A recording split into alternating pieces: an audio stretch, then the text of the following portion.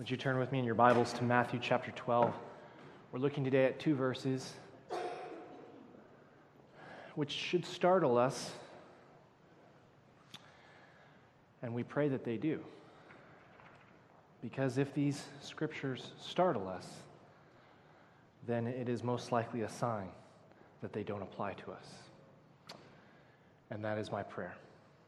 I'm going to pick it up in verse 22. I'm going to go all the way through verse 32. We'll be looking today at verses 31 and 32, but I want to give you the context.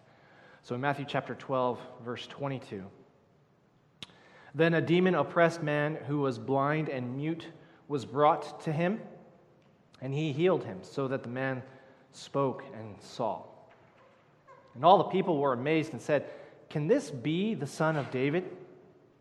But when the Pharisees heard it, they said, 'It is only by Beelzebub, the prince of demons, that this man casts out demons.' Knowing their thoughts, he said to them, 'Every kingdom divided against itself is laid waste, and no city or house divided against itself will stand. And if Satan casts out Satan, he is divided against himself. How then will his kingdom stand? And if I cast out demons by Beelzebub, by whom do your sons cast them out? Therefore, they will be your judges. But if it is by the Spirit of God that I cast out demons, then the kingdom of God has come upon you. Or how can someone enter a strong man's house and plunder his goods unless he first binds the strong man? Then indeed he may plunder his house. Whoever is not with me is against me. Whoever does not gather with me scatters.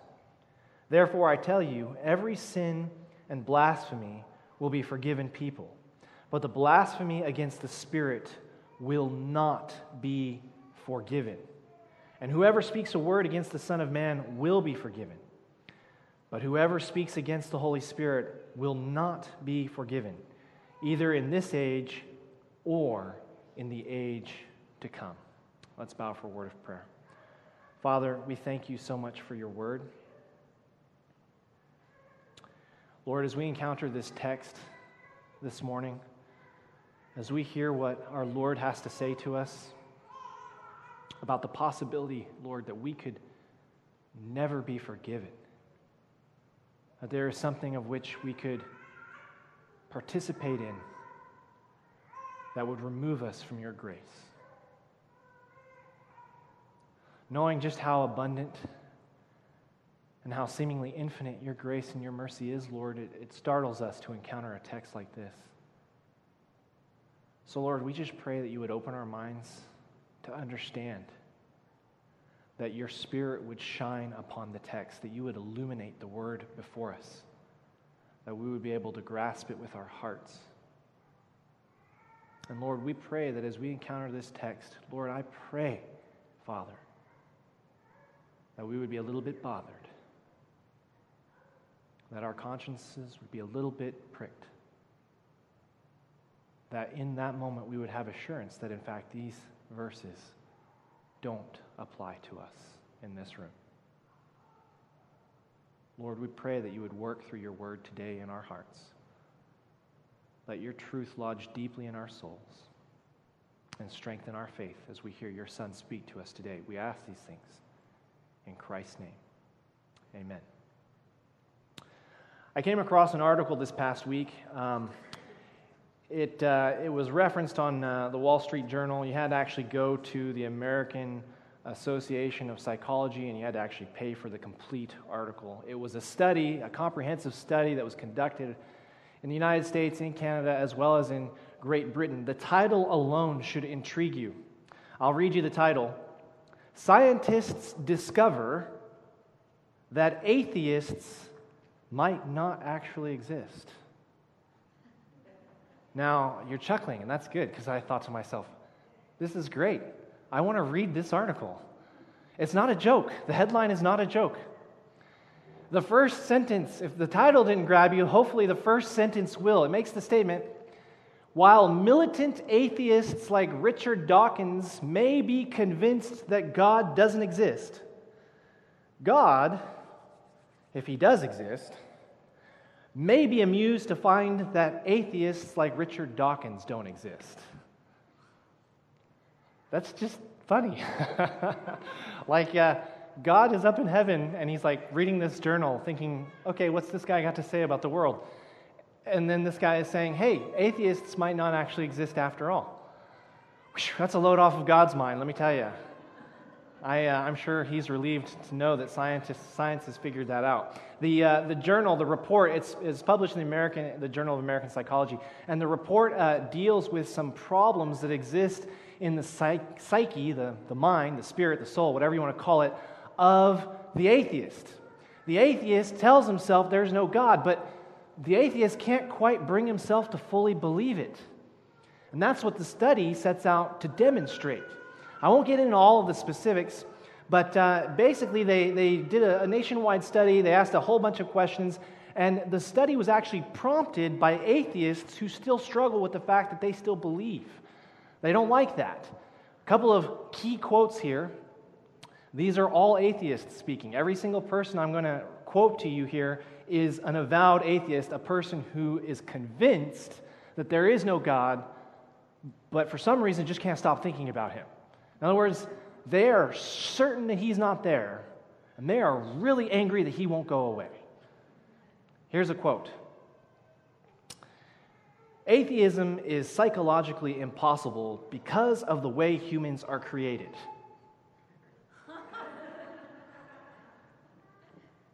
What? It's one of those moments where it's like, I agree with you, but do you hear yourself speaking right now? That is from Graham Lawton, who is an avowed atheist participating in this study. He is a professor at the University of the State of Washington, just a little bit south of here. He makes the statement, atheism is psychologically impossible because of the way humans are created. And you hear that word from a man who swears there is no God, and you think, thank you. That's helpful for me. That's helpful. He goes on to say, the point of all of this is that people who claim to be committed atheists still regrettably hold tacitly to certain religious beliefs, such as the existence of an immortal soul. Graham Lawton, the atheist from the state of Washington, University State of Washington, went on to say that a good friend of his died, and he felt compelled to go to the funeral to say goodbye. But his friend is just a material entity. There's no soul, there's no afterlife, and he struggled psychologically with not thinking he needed to say goodbye, but yet feeling deep in his soul that he had to say goodbye. And that's a problem for an atheist, because there's not supposed to be a soul. There's not supposed to be anybody listening to you in the hereafter. That's not supposed to exist, and yet he couldn't shake it. They conducted a study. I won't go get into all the details of the study. They looked at a number of different things, such as prayer, such as meditation, having a quiet time. You'd be startled to find that 38% of individuals who claim to be atheists still pray to a God that they don't believe in. 38%. This is a quote from Dr. Clint Boyer. He's also an atheist who participated in the study. And he said, from childhood, people form enduring, stable, and important relationships, usually with fictional characters, imaginary friends, deceased relatives, unseen heroes, and perhaps fantasized mates, such as Jesus, Buddha, or perhaps a loved yet deceased spouse. I tell myself they are not there, and yet I talk to them all. An internal monologue which I can't make stop. In fact, the study goes on to look at a number of different individuals. It surveyed over 10,000 participants. 38% across the United States, Great Britain, and Canada who identified themselves an atheist went on to say that they still believe in a higher power, and that when they're in trouble, they still pray to him. I'm a veteran. I served in the United States military, and there's an expression that we have: no such thing as an atheist in a foxhole. They don't exist. When you're in trouble, despite every effort of your will, to force yourself to think that there is no God. Deep in your soul, everyone knows that there is. I don't need a multi-million-dollar psychology report to tell me this. I just thought that was interesting, that they should have that struggle. I already knew this to be the case from God's Word. It says in Romans chapter 1, Paul making this statement, his invisible attributes, talking about God, for his invisible attributes, namely his eternal power and divine nature, have been clearly perceived ever since the creation of the world in the things that have been made, so that they are without excuse. For although they knew God, they did not honor him as God or give thanks to him, but they became futile in their thinking, and their foolish hearts were darkened. He goes on to say that they're without excuse. Everybody knows that there's a God. As we consider the Pharisees, they're not atheists, but they might as well be. They do hold in a higher power, they do believe in God, but when they come face to face with him, he's not the God that they want. We looked at it last week, and I'm just going to review for you really briefly before we get to this text. Jesus is going to give these guys a warning. It's a warning which needs to be heard by anybody who is trying to force themselves to the conclusion that there is no God, even though deep in their soul they struggle with the fact that he's really there. It's a warning that should apply to anyone who is persistent on rejecting God's grace when they know there is a God who offers grace. The types of individuals that we're talking about are individuals that are quite well personified by the Pharisees. They come face to face with Christ. He works a powerful miracle in their presence. They know it's of God, and yet they foist this sort of illogical, irrational argument saying that the reason it's not really of God is because it's of Satan. They know it's of God, but in order to rationalize that Jesus is not the Son of God, not the Son of David, in response to the assertion of the crowd, where they asked the question, could this be the Son of David? The Pharisees, no, it's not the one we want. It's not the God we like. Therefore, he's working by the power of Satan. Number one, it's illogical. They say he's working by Satan. Jesus shows them that it's illogical in verse 25. Every kingdom divided against itself is laid waste. No city or house divided will stand. If Satan's casting out Satan, Satan's divided. How can Satan's kingdom stand? In other words, the way you're approaching this does not make any sense. Number two, it's prejudice. Verse 27, Jesus asked the question, if I'm casting out demons by the power of Satan, how are your own sons doing it?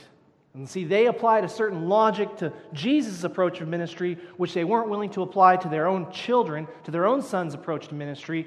Therefore, it's clearly prejudice in the way that they're approaching Christ. Jesus calls them out for it. Number three, it's flat out rebellious. Verse 28, Jesus makes the statement, if it is by the Spirit of God that I cast out demons, then the kingdom of God has come upon you. They know it. They know it. The kingdom of God, the rule of God, the reign of God, he is present here in Christ. And they say we don't want it, which leads to this statement in verse 31. Look with me. He makes the statement, therefore, now the therefore this is a concluding sort of statement. As a result of his entire rebuttal to what the Pharisees are saying, he's summarizing it all this way. Therefore, I tell you, every sin and blasphemy will be forgiven people. But, adversative, but the blasphemy against the Spirit will not be forgiven. And whoever speaks a word against the Son of Man will be forgiven, but whoever speaks against the Holy Spirit will not be forgiven, either in this age or in the age to come. Now, the Pharisees are trying real hard to be basically atheists, although they're not true atheists in the sense that they will recognize a higher power. They will recognize God. They just don't like Jesus, who is God. They may have, at this point, committed the unforgivable sin. They may have, at this point, blasphemed against the Spirit, blasphemed the Spirit's work in their souls. They may be beyond the reach of forgiveness. I don't know absolutely beyond a fact that they are, and certainly not all of them. We read in the book of Acts that numerous Pharisees and individuals of that party came to faith after Pentecost. So we know that a number of them did convert. We also read the account of Nicodemus, who was clearly a believer. And yet they're a part of this group of Pharisees. So we're not going to condemn the whole group of them, but it's reasonable to suspect that Jesus gives a warning to this group, because at least within this group, there are some of them who either are beyond forgiveness or are getting really close to it. Look at the text. Jesus creates an interesting parallel here. Verse 31, he says, "Therefore I tell you, every sin and blasphemy against the Spirit will..." I skipped a line. "Therefore I tell you, every sin and blasphemy will be forgiven people, but the blasphemy against the Spirit will not be forgiven." Now he makes a statement. Every sin, every blasphemy, every sin you commit, everything you do wrong, every lie you tell, every person you cheat, every commandment you break, everything you do, every sin and blasphemy, it can be forgiven. Everything can be forgiven, but the blasphemy against the Spirit cannot be forgiven. So in one statement, without qualification, in one at the first half of the statement, he says everything you do can be forgiven. And that resonates well with our understanding of God. He's a God of grace. He's a God of mercy. He's the God who sends his own Son, who himself comes in the likeness of a man, just like you and me, taking our sins upon him, paying the penalty we rightfully ought to pay, the penalty of death. He takes that for us so that we don't have to pay that penalty, that we can be forgiven. We encounter a God who loves us so much that he would rather die than spend an eternity without us. He would rather die for us, to bring us to be with him. That's love. Then he makes the second statement. He says, the one thing that you can't be forgiven of is a blasphemy against the Spirit. Now, Matthew makes it apparently clear in his gospel as he's writing this that the precondition to forgiveness is, anybody? Repentance. Well, we can be forgiven. Jesus isn't saying you can just go on living in sin, you can just go on living your life however you want to live it. It doesn't really matter. The condition for forgiveness from the Father is always clear. You have to have faith and repentance. Having a relationship with the Son is more than just simple intellectual academic knowledge that there is this guy, his name is Jesus, he lived on this earth, he's God, and he died on the cross for your sins. You have to know that, you have to place your faith in that, and you have to repent from your sins to receive the forgiveness that he offers. It's not saying that you have to be perfect, it's not saying that you have to live a perfect life. It is saying that as you draw near to him as your king, there has to be the desire out of a relationship with him to honor him as your Lord, which means sometimes, a lot of times, in fact, there's the things you want to do, and there's the things he clearly commands you to do. Which means if he's your Lord, you honor him with your life, you choose what he wills for you, not what you will for you. That desire of repentance, to commit your life to him, opens the floodgates of mercy. You don't have to be perfect, but you have to be committed. And we come to this next phrase here where it says, the blasphemy of the Spirit will never be forgiven. Now, some of us are sitting here thinking, okay, so if I take Jesus' name in vain, it's all right. If I say something derogatory or untrue or false about God the Father, it's all right. But I better not say anything bad about the Holy Spirit. Better talk positively about the Holy Spirit. Because if I say something derogatory about the Holy Spirit, then I'm a goner. That's sort of the idea that you get here when you look at this verse. Blasphemy, as we typically understand it, it's when you defame the character of God. It's a sin that is committed directly against God in which you say something or you think something or you believe something, perhaps, and you propagate that item to other individuals that is patently false. When we talk about the blasphemy of the Holy Spirit, is that what Jesus has in view here? Just verbally speaking something about the Holy Spirit that is untrue or false or slanderous. I had a woman a number of years ago who was utterly convinced that she loved the Lord, read her Bible daily, and was utterly convinced that she had committed the unforgivable sin because in just a random thought, a random passing thought, she had thought something extremely derogatory or blasphemous about the Holy Spirit, and it just ate her up. She still came to church, still participated in the choir, but had this notion that she was a goner. But she still wanted to be a part of the church. That's not what Jesus is getting at here. Verse 31, he says every blasphemy can be forgiven. But the blasphemy against the Spirit can't. The condition to forgiveness is repentance. In order to be forgiven, you have to repent. Which means that when Jesus says here, given the context of his dispute with the Pharisees, when he references blasphemy of the Spirit, he's talking about something that places you in a position where you can't be forgiven because you can't repent. When Jesus says the blasphemy of the Spirit will not be forgiven either in this age or the age to come, he's not talking about saying something derogatory regarding the Spirit. He's talking about rejecting the Spirit in such a way that it's not that you couldn't be forgiven if you wanted to be forgiven.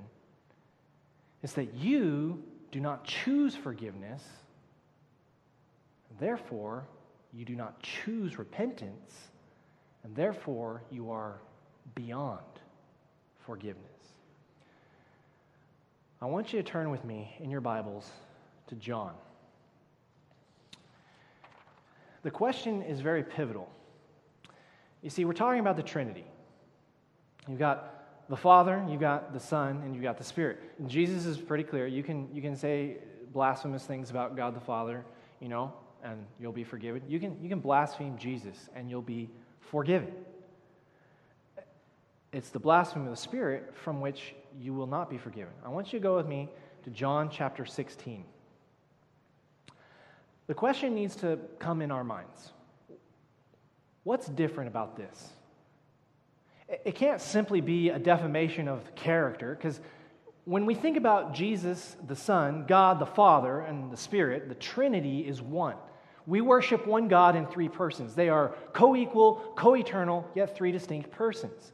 Yet there's something particular about the Spirit that, in terms of the way we relate to the Spirit, it can become an unforgivable sin.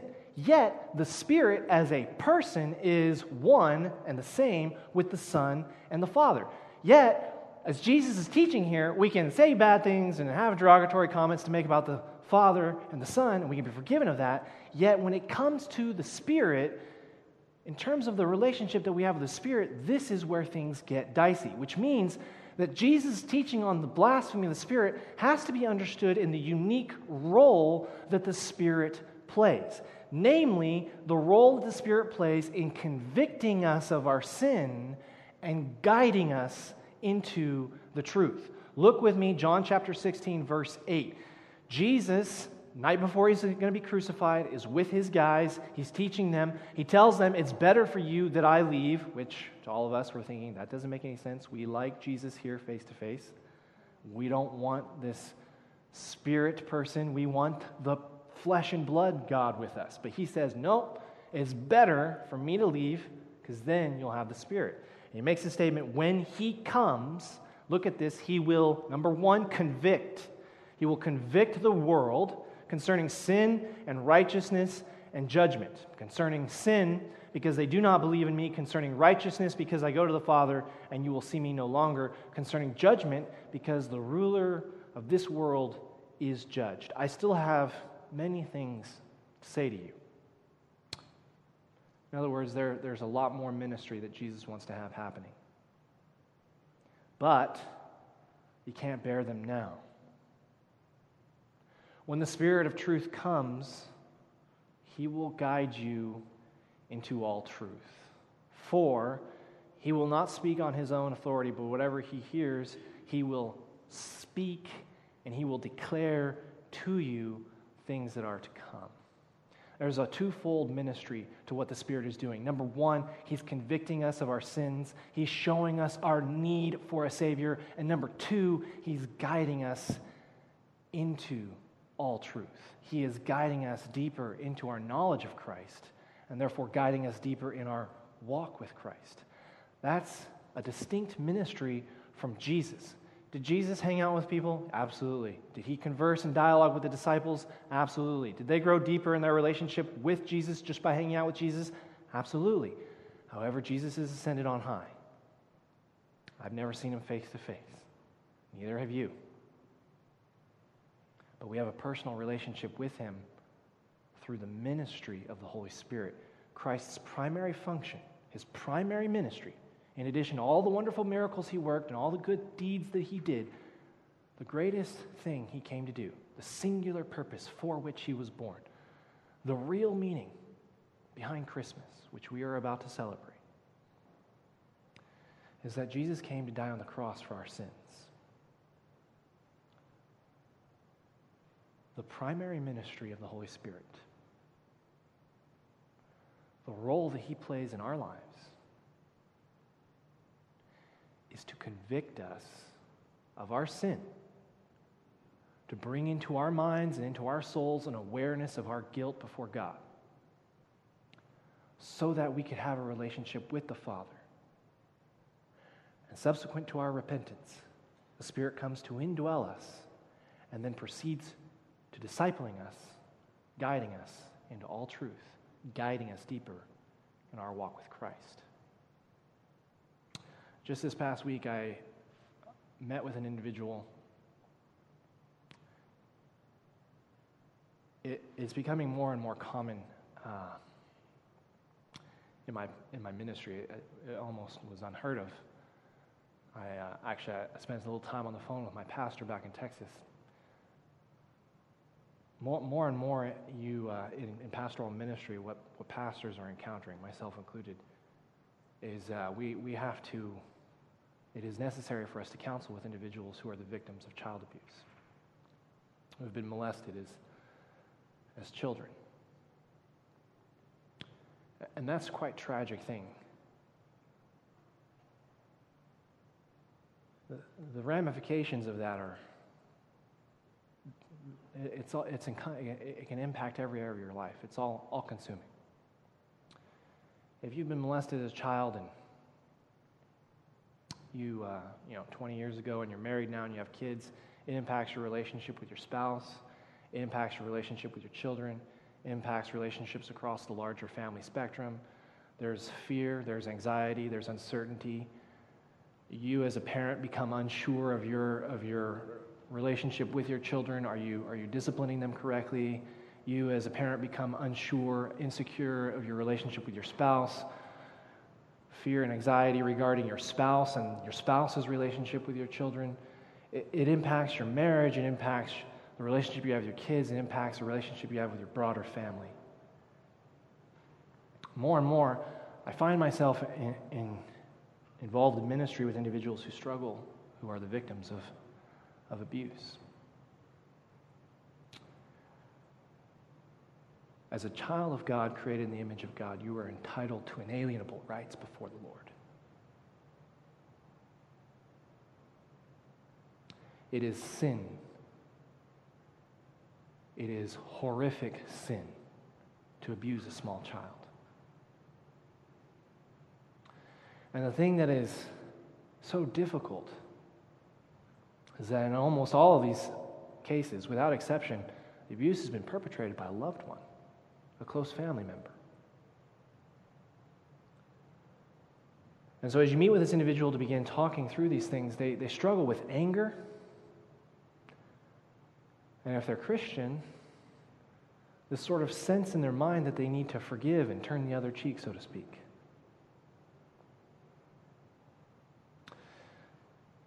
So there's this sense of anger that justice has not been done. And then there's also this sort of conflicting idea in our mind that we should pretend like it never happened.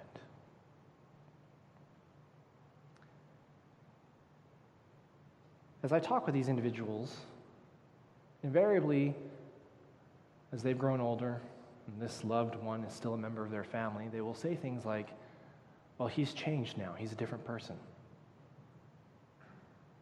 To which I follow that up with a question, is he a Christian? No, he's not. Did he ever go to counseling? Did he ever plead guilty to his crimes? Or has this gone unreported for the last 20, 30 years now? And every once in a blue moon, that's the case. To my knowledge, it has never become public. He has never turned himself in. He's never filed any kind of a thing with the RCMP. He's never sought counseling, which the scriptures tell me there's no reason to think that as a child molester, if he's never found Christ, he's never received the gospel, he's never been to counseling, there's no reason to think that he's not still preying upon children. You see, we're all monsters. We're all sinful. For different individuals, it's different things. We all have our own unique idols. But we're beholden to those idols. We crave those things. And the most difficult piece of advice that I have to give to individuals on occasion, if this person is not a Christian, even though he is a member of your family, and even though it will undoubtedly rock your entire family, as a Christian yourself, you have an obligation to report what you know so that the children who live in community with this individual are protected. Sometimes you'll meet a person who was molested as a child, and you ask the question, did the individual who abused you, did they come to faith in Christ? Yes, they did. You begin to work to restore that relationship, to bring about reconciliation. And the question is asked, do you understand the truly heinous nature of what you have done? Yes, I do. Are you prepared to accept the consequences for your crime? This isn't like speeding. It's not like we did 5 kilometers over the speed limit here. You've committed a crime. And God has appointed our governing authorities and our government to rule over us. They are His servants. They are His magistrates for a reason, for the upholding of the law, and for the preservation of good, and for the well-being of society. And this is really where it gets nuts and bolts, guys. If you are a Christian, and you stand dressed in the righteousness of Christ, as we sang about a little while ago, and you celebrate His justice and His holiness,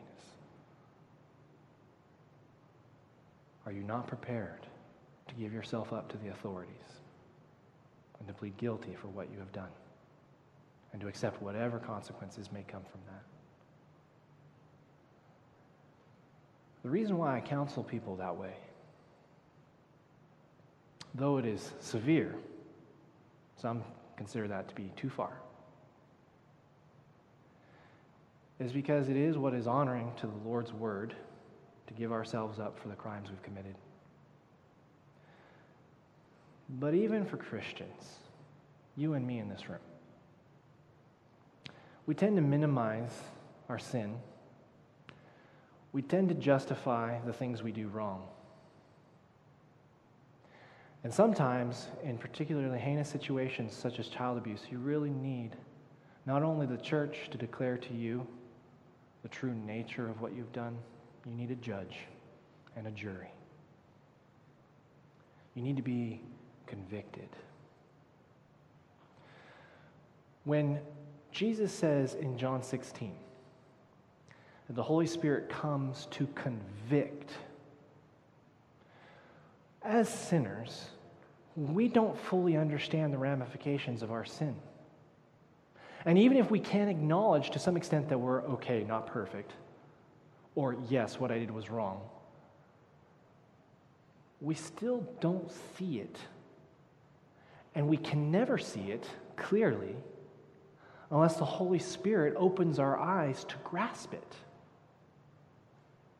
If we never grasp the true nature and the true horror of what we've done, and more fundamentally, who we are, then we could never truly approach the throne of God asking for the grace that we deeply need.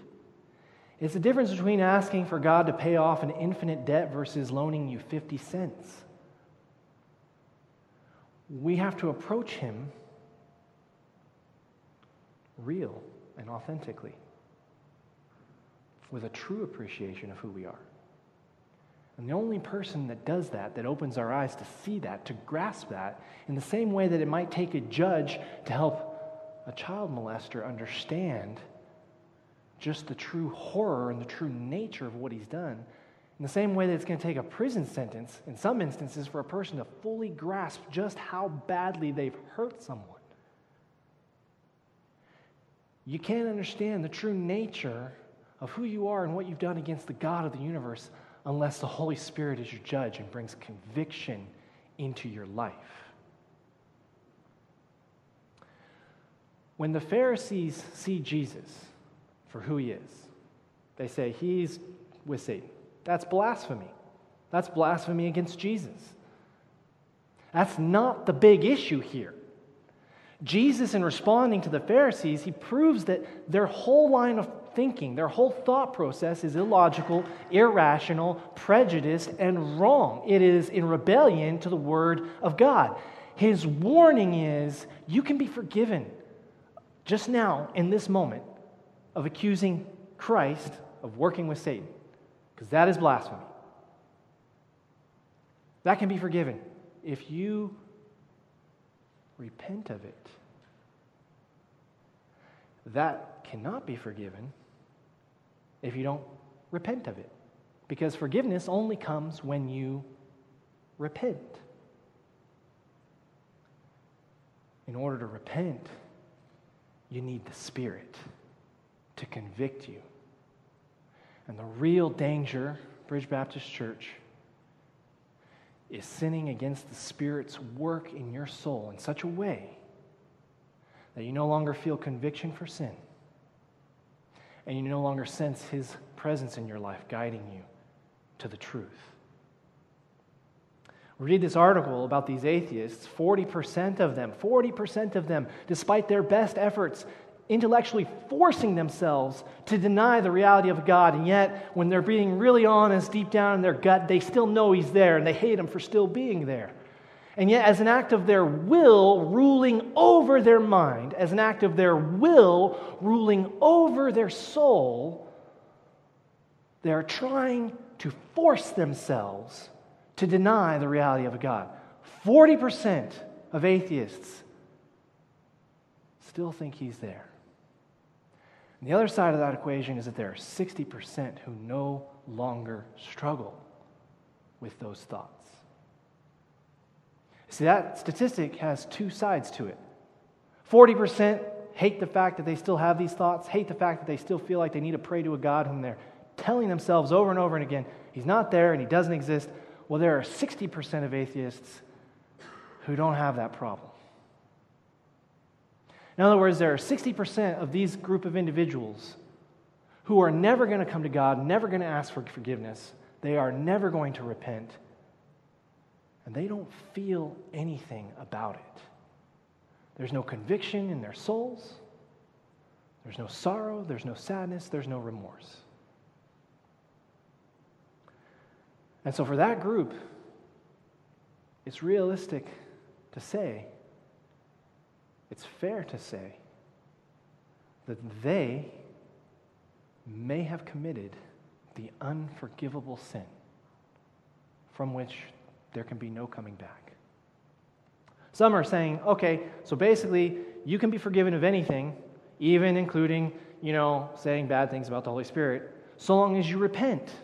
So if I can repent, I can be forgiven. So what that means is that I've got until I die to repent, right? So I can just go on living my life, even saying derogatory things about the Holy Spirit if I want, so long as right before I croak on my deathbed in the hospital down at Royal Inland, if I can just somehow pray a prayer of forgiveness, then I'll be good. In other words, it's death that puts us beyond the realm of forgiveness. But again, look closely at the text. Look at what Jesus says in verse 32. He says, anyone who blasphemes against the Holy Spirit, whoever speaks against the Holy Spirit will not be forgiven. Notice the last phrase. Notice it carefully. Either in this age or the age to come. What Jesus is saying there, if repentance is the condition to forgiveness, he is saying you can live in such a way that your soul can become so twisted and so perverse that in this age, before you die, time still left on the clock, you're beyond salvation because your soul is twisted in such a way, you have grieved the Holy Spirit in such a way that he is withdrawn from you. And now you are left to your own devices, and he will no longer, because of the way you have grieved him, continuing to think illogically, continuing to insist against all the reason and all the evidence to the contrary that there is no God, that Jesus is not true, that there is no salvation in the cross. Sooner or later, the Holy Spirit gets tired, according to the teaching of Christ right here in this passage, and he says, have it your own way. Not, you're good up until the moment you die, and as long as you can pray a prayer of forgiveness right before you croak on your deathbed, you're fine. Jesus makes it clear, no, it'll happen in your life to where you come to a point to where that's never going to happen. Christopher Hitchens is one of the new atheists. He passed away not too long ago. He died of esophageal cancer. He was a hard drinker and a hard smoker. His motto was, eat, drink, and be merry, for tomorrow we die, and this is all the life that we have. And he lived it up. He ate, he drank, he smoked, and he did everything he could to be merry. And as a result of his hard smoking cigarette ways, he contracted, they're quite sure as a result of his lifestyle choices, esophageal cancer. The pain was so overwhelming. He wrote during the last days of his life, Christopher Hitchens, that he was still tempted to beg to God for mercy. And he wrote in the last article he ever wrote, it was published after he died, he said, you might read or hear from some nurse attending to me in the hospital during my final moments who might testify to the fact that in my final moments of pain and agony, I cried out to Christ, I cried out to Jesus, and I asked for forgiveness. In this article published after Christopher Hitchens died, he wrote, I want you to know that while that may have happened, that was not the real Christopher Hitchens. For there is no God. I'm just telling you guys. I've been to the hospital a few times now. Loved ones who are elderly, who are dying. I've seen it on a couple of occasions. Children, believers, who have a loved one who is in the hospital, who is dying, congestive heart failure, pulmonary failure, some kind of failure, old, 89, 90 years old, lived a full life. Their body is just shutting down now. And they want grandma or they want their mom to do business with God before they die. And a couple of years ago, I went down to Royal Inland Hospital, having been asked by a family who just called me. They had a Baptist background. They wanted a Baptist minister to come and talk with their mom before she passed. It's the most heartbreaking thing you ever see. Her children love her.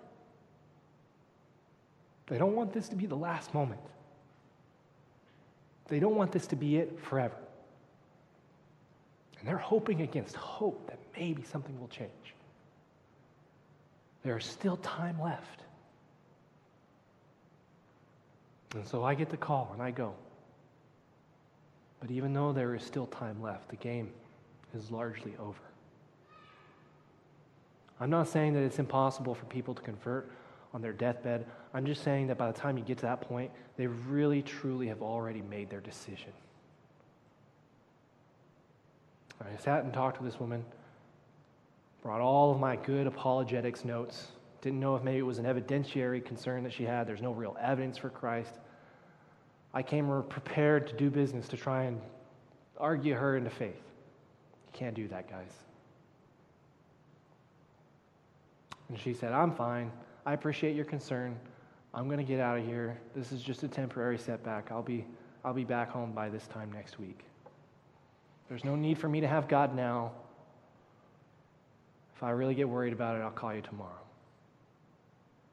Well, she didn't live to see the next day. So as I'm sitting here talking to you, if I could summarize it in this way,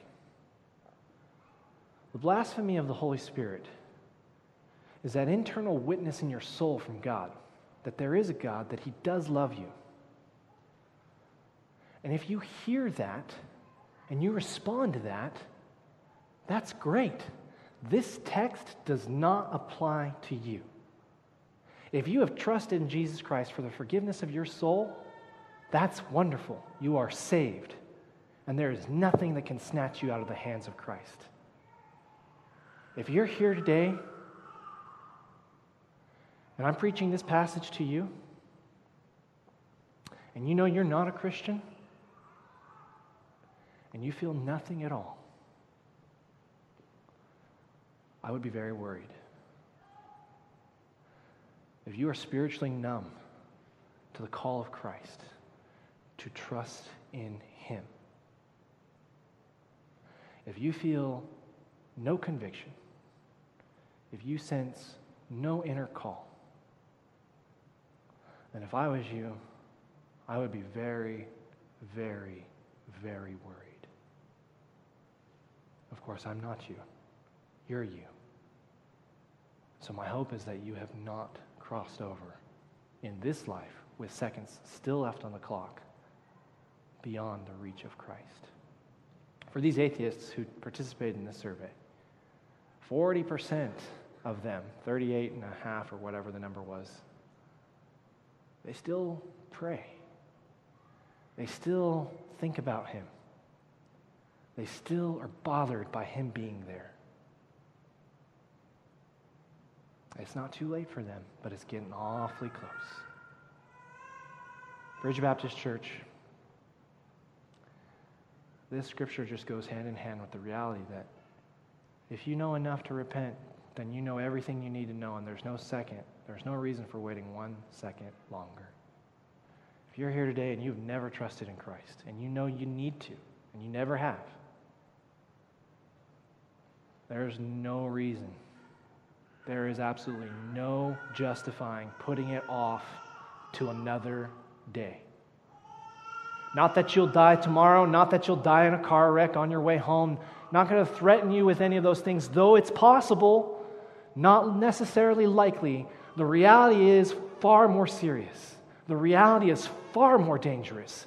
Not that you would die and go to hell having suffered a physical death, but that you would live this life having put yourself beyond forgiveness, and then have an eternity of reflecting on the fact that you squandered it for so many, many years.